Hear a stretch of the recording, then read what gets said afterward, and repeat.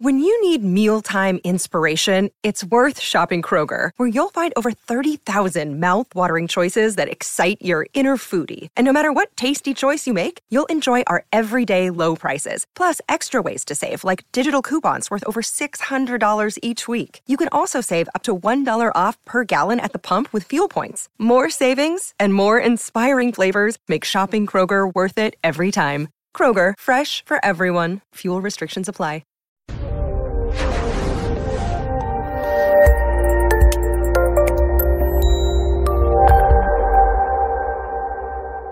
This episode was pre-recorded as part of a live continuing education webinar. On-demand CEUs are still available for this presentation through All CEUs. Register at allceus.com/counselor toolbox. Between writing notes, filing insurance claims, and scheduling with clients, it can be hard to stay organized. That's why I recommend Therapy Notes. Their easy-to-use platform lets you manage your practice securely and efficiently. Visit therapynotes.com to get 2 free months of Therapy Notes by just using the promo code CEU when you sign up for a free trial at therapynotes.com. I'd like to welcome everybody to today's presentation on anger, irritation, and resentment, called Clearing the Air. Yeah, we're going to talk about some other things, but I was trying to be cutesy with the name. I am Dr. Dawn-Elise Snipes, your host.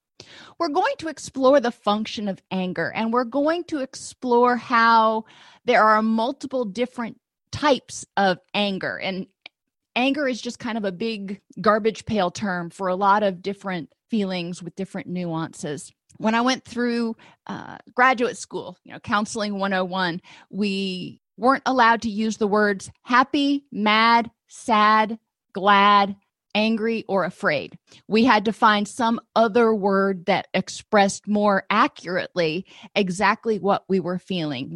Instead of sad, it was either devastated or grieving or something else. Not that I would necessarily make clients go through all of that, because it can be frustrating to try to put your finger on exactly what flavor of sad or what flavor of angry you're feeling at the moment. But it can be a useful experiment for some. And we're going to explore different types of anger to include just your run-of-the-mill anger. People get angry.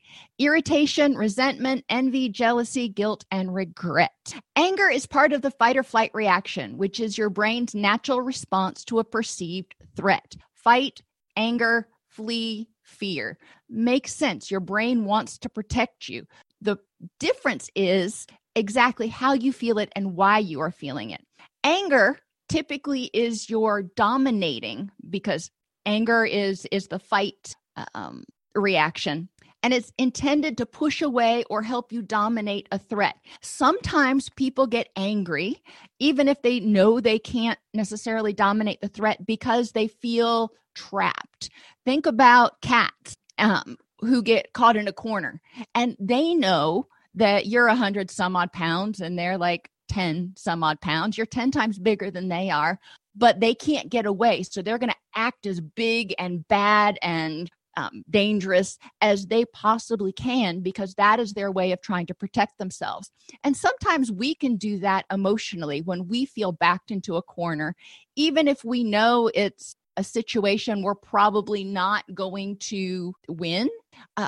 We may express anger in order to try to protect ourselves and create sort of a shield. Threats, that's what causes anger or fear. That's what triggers the fight or flight reaction. And they can be to your physical person, like physical harm that can make you angry. And I want you to think about that more broadly. People can get angry. Remember, anger is part of the grief response: denial, anger, bargaining, depression, and acceptance. If they get a diagnosis of cancer or multiple sclerosis or something else, they're not having somebody else actually physically attack them, but their body is experiencing harm and they can't control what's going on in their body. They can't control necessarily the damage that is happening to their body. So we can get angry. It can be damage to property. Anything that damages your stuff, your car, your house, and you can get mad when people do that. We can also get mad when there are acts of God, like hurricanes or bad storms or floods that also damage our stuff. One of the things we're going to talk about as we go through this is figuring out when we get angry, what parts of the situation we have control over. I can't control the wind. I can't make a hurricane turn and stay off the coast. There are a lot of things that I can't change. With the person who gets a diagnosis of some sort of physical illness, they may get angry because their life is not going to be how they anticipated it. They're angry because they can't necessarily control what's going on in their body. But what parts of that can they control? They can control prevention. They can control going to and adhering to their treatment plan. We're going to look at embracing the dialectics and accepting that just about everything has things that we can and cannot control. And threats can also be to your self-esteem or self-concept. And that's, what much more vague in nature. When people hurt your feelings, that can cause you to get angry. You feel rejected. You feel violated. They can make you question your goodness as a person, and that can make you feel angry. Or people may make you feel concerned that other people will think poorly of you. As humans, we are kind of wired for wanting acceptance. Rejection, failure, isolation, and loss of control are big, hot button issues for a lot of us. And when you think about what's going on, what is triggering my dysphoria, a lot of times it can be narrowed down to one of those four things in some shade or another. It may not be intense, but like super rejection. But if somebody hurts your feelings, they may not be rejecting you completely, but they're rejecting maybe an idea that you had, and it can make you feel sad or hurt. We want to look at the origin of some of these threats too. Sometimes we can get angry because of things that other people do. They were rude to us, they cut us off, whatever they did, or things that they don't do. They forgot our birthday. They didn't hold the door open for us, whatever it is that irritates you. I don't know. But we can get mad at people for things they do or don't do. And one of the questions I always posit is, did they know? Or were you expecting them to read your mind? Were you expecting them to read your mind and know that when they do this, you find it very irritating? Were you expecting them to read your mind and just know exactly what they were supposed to do for your birthday or for Christmas or your anniversary or whatever it is? And a lot of times it'll come down to, oops, the person didn't know, or they tried, but they didn't know exactly what I wanted. Another source of threat can be the internal critic, those old tapes from people or situations in the past that you may hear in the back of your mind that make you feel defensive, that make you feel irritable. And your conscience can be another source of a threat in terms of guilt and regret.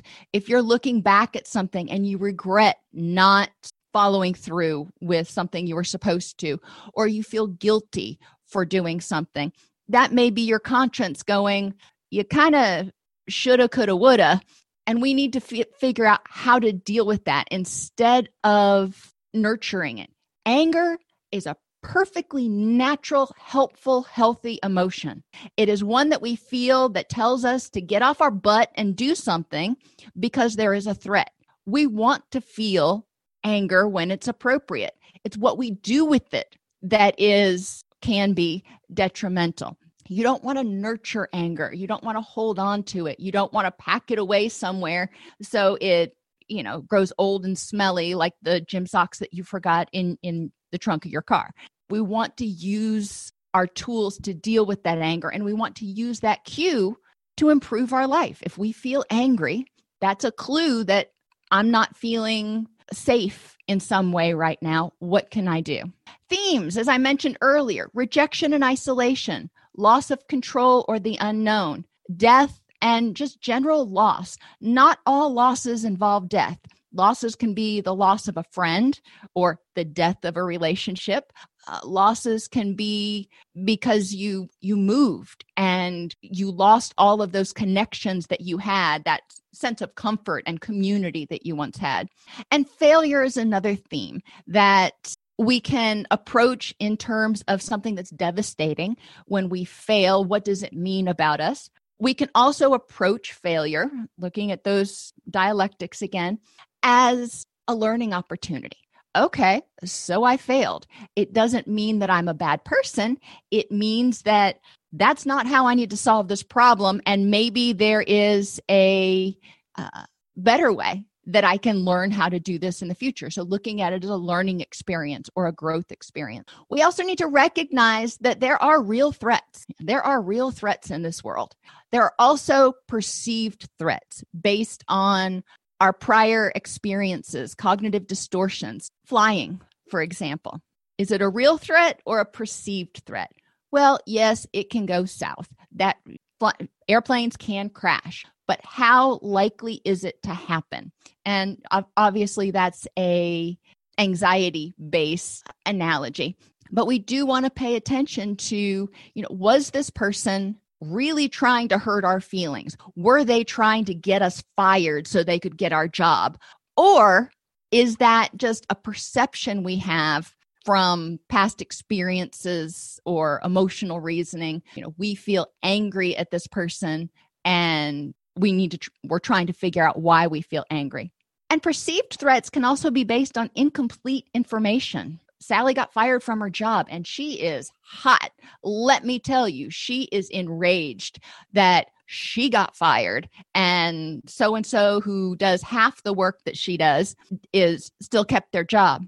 We want to look at, or encourage Sally to look at, let's look at all the information. What factors went into you getting fired besides your productivity levels? When I work with clients, I want them to recognize and start thinking about how they handle threats to their person or to their property. If somebody is coming at you or somebody is trying to take something you want, how do you handle that? Do you give it over? Do you hold on to it? Do you get angry? How do you handle threats to your self-esteem when somebody says something that is hurtful? And we see that a lot in the media, whether it's through influencers or whatever. There is some really nasty, hateful commentary that goes on in the media, social media and otherwise. And that can be damaging to people's self-esteem, and it can really make them angry, and it can make them feel like angry at the whole world, make them feel like other people are not safe to be around. So we want to figure out how to handle these threats that come from others that are potentially triggering for our anger. Somebody says something bad about you and you get angry about it. Okay, you get angry. Now, what do you do with that? This person said something bad about you on social media or in the break room at work. Holding on to that anger and nurturing it and growing this resentment just takes a whole lot of energy. And to contain it and manipulate it and keep it going. What else could you do with that energy in order to deal with that anger, in order to deal with that situation? How can we handle threats from our internal critic? And those often come from other people in our past who have been critical of us or who have taught us to be critical of ourselves. How do we silence those voices? How do we deal with that person in our own head? And how do we deal with threats from our conscience that go to guilt or anger or regret? Remember, anger is a generic term that describes the fight reaction in response to a threat. You feel like you can conquer the threat, or you don't see any options for escape. Anger happens on a continuum ranging from mild irritation, somebody cuts you off in traffic and you're like, to rage. And, I'm not thinking of anything right now that would necessarily prompt rage. The level of anger experienced is usually in proportion to the immediate threat. If somebody cuts you off in traffic, it is inconvenient. You may have had to pump your brakes a little bit, but it was probably not a huge threat. If somebody is trying to harm your child, you are probably going to become enraged. And because that threat is there and it's immediate. And it can also be in proportion to the cumulative effect of multiple threats. If somebody triggers your anger, or if multiple things trigger your anger, we have that saying, the straw that broke the camel's back. Sometimes people can get angry about something that went wrong at the house this morning. They can get irritated with their kids. They had, to fight through traffic. That was irritating. They had a bad meeting with their boss, and that kind of made them feel self-conscious and angry and frustrated. And then something else happens, and all of a sudden it's just like, I can't take anymore. That anger hadn't been dealt with, and it built up and built up and built up. So the final level of anger was probably disproportionate to whatever that straw was that broke the camel's back. We want to encourage people to be mindful. It's not always appropriate to stop after every anger situation and process and decompress and yada, yada. Sometimes you got to button it up and move on for a period of time. But it's also important to recognize when you are having successive assaults, if you will, to your sense of safety. That way you're aware that you are probably going to be edgier and a little bit more irritable. I think most of us, if we practice mindfulness, are aware of at least some of the time, that, today I got up on the wrong side of the bed and I am feeling more irritable and I'm feeling more drained. So it's likely that I'm going to get angry easier. And mindfulness is hugely helpful. It can also help people understand why they got so upset over something. They had multiple bad things happen throughout the day, and they came home and the cat box was still dirty. Whoever was supposed to change it didn't change the cat box. And it was just like, I give up. That's it. And that was that straw that broke the camel's back. It's a cat box. Cats usually just don't care that much as long as it gets changed periodically.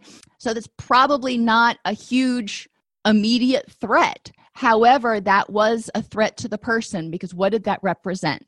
It represented, in a sense, disrespect. If the person had said, the cat box needs to be changed every day in the morning or whatever, and they came home and the cat box was still dirty, then that feels like disrespect from the other person. Now we want to go back to what else may have happened. We may have incomplete information. Maybe the cat box didn't get changed because you ran out of litter yesterday.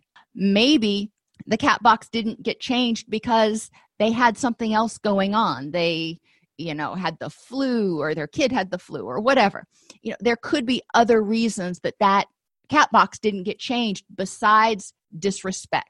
Many times when people feel angry, underneath, they also have a sense of helplessness and disempowerment. We want to look at that. Helplessness and disempowerment would trigger a sense of fight. I don't want to feel helpless because then I feel vulnerable. Encourage people to take a look, and this is a great between session activity, about things that trigger their anger. What triggers their sense of rejection or isolation? What triggers their sense of loss of control or the unknown? For me, for example, and a lot of times when I do this in group, I'll have the whiteboard and I have 4 columns, and loss of control and the unknown is sort of ambiguous. And we'll talk about, sometimes I get irritable, irritable, I guess is the best word, when I'm waiting on test results from the doctor. Sometimes I get edgy and crankier when I know that I've got to drive into a town I've never been to before, especially if it's a big city, because I feel completely out of control in big cities. I'm a country girl. So I start giving people examples like that, and they can go, oh yeah, okay. Those are the things that trigger, my feeling of uneasiness or irritability or crankiness. And then they start realizing how many times they actually experience some form of anger during the day, and they start becoming more aware. Once they're aware, they can start dealing with it. What things trigger your threat or your sense of threat regarding death or loss, whether it's getting a diagnosis, going to the doctor. Some people don't like to go to the doctor. My daddy was this way. He didn't want to go to the doctor because he didn't want to know. He was more afraid of getting the news than he was of, potentially having something that could be problematic. And the sense of failure. What makes you feel like you failed? what makes you feel angry that has to do with failure. And it can be getting passed over for a promotion. It can be breaking up out of a relationship. It can be somebody being critical. There are a lot of different things that can trigger our anger as it relates to a sense of failure. So what do? First, identify the threat. Explore your automatic beliefs triggering the anger to try to figure out why this is making you angry. For example, if you're sitting in a doctor's office, we've all been here, and the doctor is running late. And I don't mean 5 minutes late. I mean really late. And you're feeling irritable. You're feeling angry. You're feeling disrespected because your time is important. You're feeling undervalued, which makes you potentially feel angry that that doctor doesn't have the respect for your time that he requires, that you the same way he requires you respect his time. If you ran an hour late for your appointment, he most certainly wouldn't see you. We want to look at, why is this making me angry, and understand what's going into it. And then we can validate, yes, this is disrespectful. I have gotten up on more than one occasion and left a doctor's office when they've been running that late. I'm like, you know what? Clearly doesn't have time to see me today. I've got other things to do, whatever. And obviously I don't call and reschedule for that same doctor because they don't have respect for my time, except for my obstetrician. OBGYNs can't schedule when babies are necessarily going to come. So, I had more leeway there because I had information. And, even with other doctors, I may ask the nurse manager, is there something that's holding this doctor up? Now, I can be a little peeved that they didn't call ahead of time and call all of his patients and go, Dr. Smith is running 3 hours late because he ran into complications in surgery. That would have been much more respectful of someone's time. But going back to figuring out, what is it about this situation that's making me angry? And is this something worth getting upset about? And how can I deal with it? I could sit in the doctor's office and stew and let my blood pressure go up. Or I could ask the nurse manager, if there's any time in sight that the doctor might show up, or, just leave. And there are options that I have. So that starts making me feel less powerless and more empowered to deal with this threat to my sense of self and sense of self-worth. How similar is this to other unresolved situations in your past? The doctor running late could be irritable. Let's talk about a friend failing to keep a promise. Most of us have failed to keep a promise at one time or another. We have forgotten, we goofed, we screwed up. It happens. It's not something that happens frequently, hopefully, but we probably have occasionally goofed and forgotten something. And so when we start getting in a situation where we have a friend who said, I promise you, I will come help you move this Saturday. And then they call you up on Saturday morning and they're like, you know what? I can't come over and help you. Okay. Well, we don't know necessarily what went into that. Maybe there's a reason to be a little peeved. They stayed out drinking all night long and they're too hungover to come help you. You might be justified in being a little bit peeved, but the intensity of the anger, is this similar to other situations where other people have repeatedly let you down, or similar situations when this same person has repeatedly let you down? And what is that anger telling you? And what is your knowledge of the situation telling you? And are there alternate explanations for the situation? Like I talked about with the doctor. Did they get caught up in surgery? Did they, I don't know. With most doctors, there's not a whole lot of wiggle room there, but you do have the occasional emergency that comes up. I had a dentist one time who had an emergency root canal for a juvenile. And, I'm not going to make some kid sit in pain, because I want to be out on time. He worked that kid in order to help him feel better. And, okay, cool. I'm not heartless. Alternate explanations, understanding the bigger picture. Sometimes there is no good excuse or explanation. Other times there is. So we do want to look for that. The kitty litter or cat box, if the kitty litter was out, or your friend failing to keep a promise, maybe they actually woke up and they truly did have the flu today. or their kid had the flu. Sometimes there are things you have to work around. What threat theme is it related to? Some people are more sensitive to certain threat themes like rejection. And we want to look at the situation and go, is this really about you? Even if somebody is being verbally hateful or critical, are they rejecting you? How much of it is about you, and how much of the situation is it about them? Because a lot of what people do is more about them than about anybody else. It's about how they interpret a situation. It's about what they need in the moment, and less about what other people need, or maybe even the actual objective facts of the situation. We want people to look at, is this situation really about me, and are they rejecting me? Maybe they are providing constructive feedback about an idea, or maybe they just don't like an idea. You bring an idea to your boss and he goes, yeah, no, that's not going to happen. Okay, that may smart, especially if there's no good explanation given for why, but is that a rejection of you? Is he saying you are awful as a therapist and I don't want you working for me anymore and yada? No. He said he didn't like that idea. So we want to make sure that people don't overgeneralize or over-personalize things, going back to those cognitive distortions. When we talk about failure, is the person globalizing? If they fail a test, are they getting angry and saying, I am going to fail at everything and I hate this school and I hate my professors? Or are they being realistic about what that failure means? What can you learn from the situation? When we fail, it's an opportunity to learn. I don't think I've ever encountered a failure type situation where there wasn't something that could be learned. And it can be how not to do it. It can be that, maybe this isn't something that's in your wheelhouse. There are a lot of different things that you can learn from failure. You can also learn about what your resources are. Who else in your system could be helpful in this situation, since it's not something that's really in your wheelhouse. Plumbing is not in my wheelhouse. Thankfully, it's in my husband's. We had a leak the other day, and, I didn't know how to even begin to handle it. So I turned it over to him. Does it mean I failed as a person because I couldn't fix something that was going bad at the house? No. It means that just wasn't my thing. Loss of control in the unknown.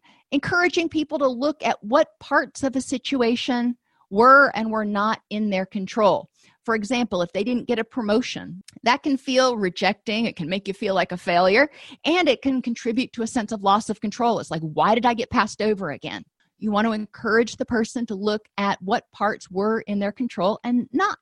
Maybe this promotion was to this other department where you wouldn't be a good fit.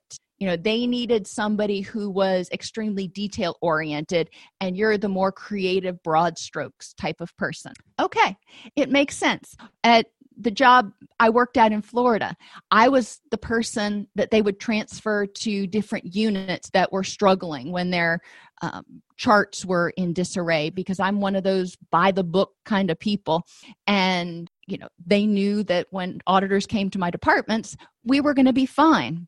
And that billing generally went up because we actually had documentation, which was good on a lot of fronts. So that was one of those things that I was selected for over other people because that was my thing. And there were other positions I wasn't selected for because they needed somebody who was a little bit more or less specifics driven, maybe. What actions are worth your energy? Sometimes we feel out of control in a situation and we'll take being passed over for a promotion. What actions are worth your energy? Is it worth your energy to file a complaint with HR? Is it worth your energy to go talk to your boss and find out why you got passed up? Is it worth your energy to sit in your office and stew about it and slam doors and kvetch and complain to everybody? What actions are worth your energy? And in terms of death or loss, how does this situation impact how you see the world? And how does it impact how you see yourself? Encouraging people to examine that when there's a loss. What does that mean? Does it make you feel like the world is unsafe? Does it make you angry that the world is not living up to the ideal that you had set. Most of us have this vision of what other people are supposed to be like, and holding hands and singing Kumbaya and all that stuff. And when it doesn't happen, we can get frustrated, we can get angry that other people are not conforming to our idea of what their behavior should be like and what society should be like. We can't control other people. So that goes back up to that loss of control one. But it's also a sense of loss. If something happens and it shakes our very foundation of how we perceive the world, our very foundation of whether we feel safe somewhere, it can make us angry. When I was at the University of Florida, unfortunately, we had a serial killer that was running rampant for a while. And it changed our little enclave of the university from a place where you felt totally comfortable 24 hours a day to a place where you were on edge 24 hours a day, and you were keeping your blinds drawn and afraid to walk to class when it was dark in the morning or at night. And that made a lot of us not only anxious but also frustrated and angry that we weren't able to feel safe anymore. One of the activities you can have people do, and this is a good chart to have them to take home, have them identify their triggers for a week. What was their trigger? What is the threat to their person, property, or self-esteem? Who's causing the anger? Is it caused by something other people are doing? Is it caused by the internal critic telling you that you're worthless? Or is it from your conscience? What is the threat theme? Is it failure, rejection, loss of control, or just plain old loss? Why is this threatening? And what can be done to address the threat in a way that helps me live a rich and meaningful life?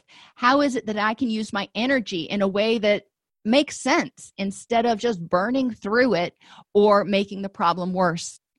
So in this example, you get cut off in traffic. Most of us find that to be somewhat irritating. The threat was to my person and to my property. I could have been injured. I could have gotten in a car wreck, and maybe to my self-esteem because I feel like the person was being inconsiderate. Who's causing the anger? Other people. This person cut me off. What themes is it related to? Well, I was out of control because I can't control what that other person does when they drive. It was potentially related to loss, even though I didn't lose anything. I could have potentially been killed.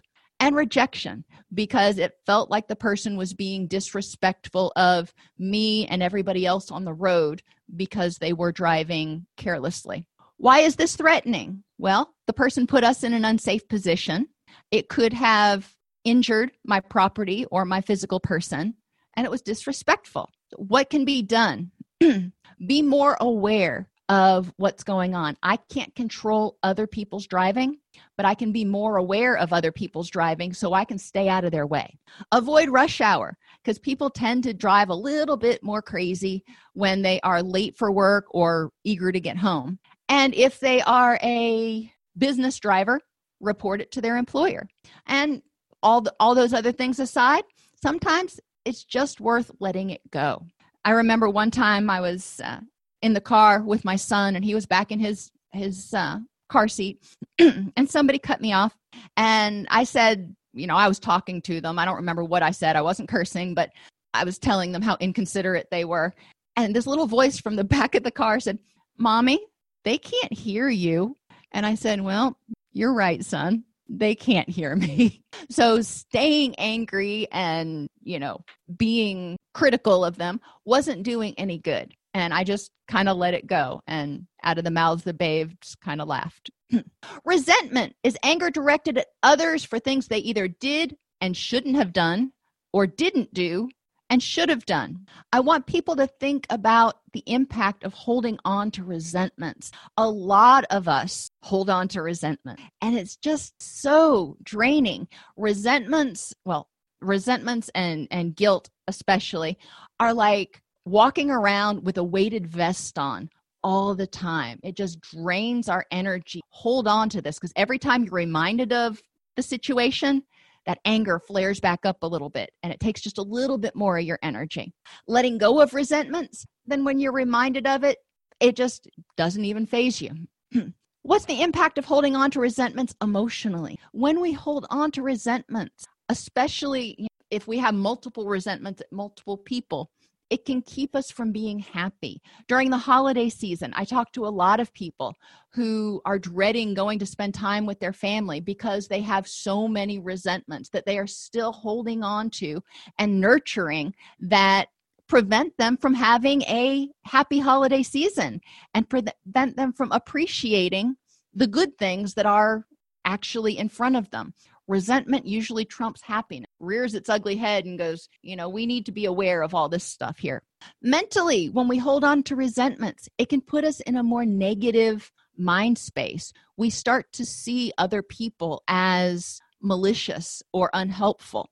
Physically, holding on to resentments can tear us up. It can make us age faster. It can upset our stomach. It gives headaches. It can irritate TMJ, can trigger autoimmune issues if it ramps up that stress response, impact sleep. There's a lot of things. And some people, when they are resentful, may turn to drugs or alcohol, which are also hard on the body. Socially, holding on to resentments is tough because not only does it create a wall between you and that person you are resentful toward, but it also creates a wall between you and everybody else because a lot of times you are protecting yourself. It's like, okay, I resent this person for doing this.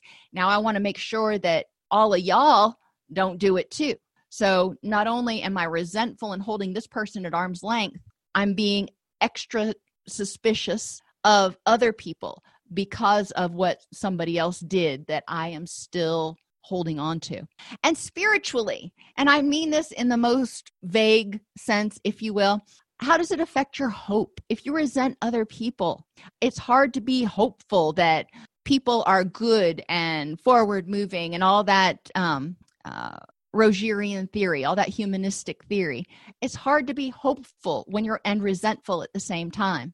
It's hard to have faith that other people will do the right thing if you're holding on to resentment. It's hard to have courage or willingness to do things if you feel like you're going to be let down all the time. Many times, underlying resentment is hurt feeling. So, and a simple example, it doesn't have to be this huge resentment. It can be as simple as you invited Jane to the party and didn't invite me. So I resent you. I'm angry at you for not doing that. Have people figure out what they resent. And a lot of times when they start unpacking that closet that they've shoved all those skeletons in, they're going to realize they've got a lot of stuff in there that they can liberate themselves from. Make a chart with 4 columns, one for each threat, and identify their resentment. Have them take 30 minutes and identify as many resentments as they can and place them in the appropriate column. Review the finished list and mark off all the resentments of things over which you have no control. Maybe you resent the doctor running late. Well, he ran late. You cannot control him. Now cross off any that have no effect on your ability to live a rich and meaningful life. I may resent the fact that somebody got promoted to a position that I wanted, but does that prevent me from living a rich and meaningful life? No. So cross that off. Explore how you can accept the things that are left and let go of anger. And of the ones that are left, brainstorm ways of addressing that resentment. If there are things that you feel justified and still feeling angry for, how can you deal with that anger so you feel safe, so you feel empowered again? Envy and jealousy can be thought of as anger at somebody else for having something you want. Going through it again, what's the impact of holding on to envy to our emotion? We see a lot of influencers on TV or YouTube or wherever. And I remember back in when I was younger, MTV was really big, and they used to have all these shows on MTV about the mansions that the stars lived in and this, that, and the other. And, it's easy to be a little bit envious, to go, wow, I'd love to live in that kind of place. Now there's awe, where it's like, wow, I'd love to live in that kind of place. And then there's envy, where you're angry at them and you're angry at the world because you don't live in that kind of place. And there's a difference. You can be in awe without having to be envious. Mentally, when we hold on to envy, a lot of times it takes our focus to that thing. And you're envious that somebody has a bigger house than you do, or a nicer house than you do.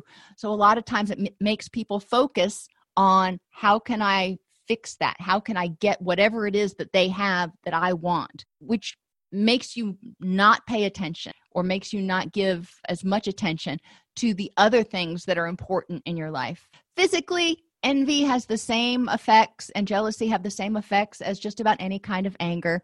The muscle tension, the autoimmune issues, the stomach upset, yada, yada. Socially, when we're envious of other people, it can be difficult on our own self-esteem because we feel like we are less than because we don't have something, and we're angry at them for having something. Especially if you're envious of a lot of people, it can start creating barriers and limiting your social circle. And spiritually, when we're envious and jealous, it makes it more difficult to focus on things that we can be hopeful for and have faith in because we're so focused on that thing that we want that we can't have. When we talk about envy and jealousy in session, a lot of times I'll ask clients, in what way would having this improve your life? How would that help you have a richer, more meaningful life? And in what way would having that not improve your life? So let's take the big house, for example. I've used this example in other classes. Having a big house, having a gorgeous house is wonderful. And then you can entertain in it, and there's lots of stuff you can do. But on the downside, you've got to pay the property taxes on it. You've got to keep it clean. You've got to furnish it, and you've got to heat and air condition it. And I don't want to spend the money on those things. So there are positives and negatives to everything. If you've got a 20,000 square foot house, I'm, exaggerating at this point, and you've got a movie theater and a bowling alley and this and that, how much time do you actually spend in each one of those rooms? How much does each one of those rooms actually enhance your quality of life? Many times, underlying envy and jealousy are feelings of low self-esteem. People don't like me because I'm not as pretty as her, or I'm not as thin as her, or I'm not as in shape as her. We want to help people address that. Why is it that people like you? Let's work on your self-esteem instead of worrying about her or him. Let's focus on you and why people would like you. Lack of gratitude awareness. People often feel envious and jealous when they spend more time focusing on all the things they don't have or all the things they will get one day instead of focusing on what they do have now. Maybe they'll get a house in the country one day, but they have a house right now. Maybe they will have a significant other and 2.4 children and a dog one day. But right now, they've just got a significant other. Okay. So instead of being envious of people who have a whole mess of children, they can be grateful for the significant other that's in their life at that point in time. Lack of clarity about personal goals. If you say something like, I wish I were a CEO like that person, or I wish I was an influencer like that person, or whatever people want to be, what are the consequences? That would mean sacrificing other things more important to you. I think sometimes about going back to work in a community behavioral health clinic, but that would mean not being able to teach. That would mean not having as flexible a schedule. That would mean giving up things that are actually probably more important to me in some ways. We want to have people examine that. Yes, I would love to have it all, but I don't have enough hours in the day to do it all. So I have to choose. And that helps that envy and jealousy go away. Yes, I've seen some of my colleagues get promoted to CEOs. And would I love to do that? Sure. But at what cost? And envy and jealousy can be caused by erroneous conclusions, such as if I were rich, I would be happy. Or if I were thinner or more in shape or a blonde or whatever it is, I would be happy. And a lot of times that's not true. We assume people are happy based on the facade that we see on the outside. We don't get the whole picture. Helping people figure out what they envy. Have people figure out have your clients figure out each of the people and things that they envy. And this can be a long list. A lot of times it starts out kind of short. Have them look at in what ways does each of those things or people represent acceptance and inclusion into the in crowd, i.e., the opposite of rejection. In what ways does each of those things represent control and power, i.e., avoiding loss of control? In what ways does each of those things represent success, i.e., not failure? You see where those threats are kind of coming back out again? And in what way does each of those things represent someone having something that you lost? Maybe you lost a good relationship and they've got a great relationship and you're envious of them. So we want to think about, have people examine where the envy is coming from, because a lot of times it may be stemming from some of their own internal insecurities that we can help them work through. Another question I ask clients is, why might people envy you? And a lot of times they look at me like I'm crazy. Nobody envies me. And then we start talking about, well, what's going on in your life that's good? And let's talk about some people who have things worse off than you do right now. And they start realizing that, maybe the grass is kind of green on this side of the fence too. When they start identifying reasons that people might envy them, then we go through that same list. In what ways do the things that you already have represent acceptance and inclusion? Your friends, your family. In what ways do the things that you already have represent or show that you've got control and power over certain things in your life, that you've been successful in your life, and that you've got things that are important to you? What does it mean if people don't envy you?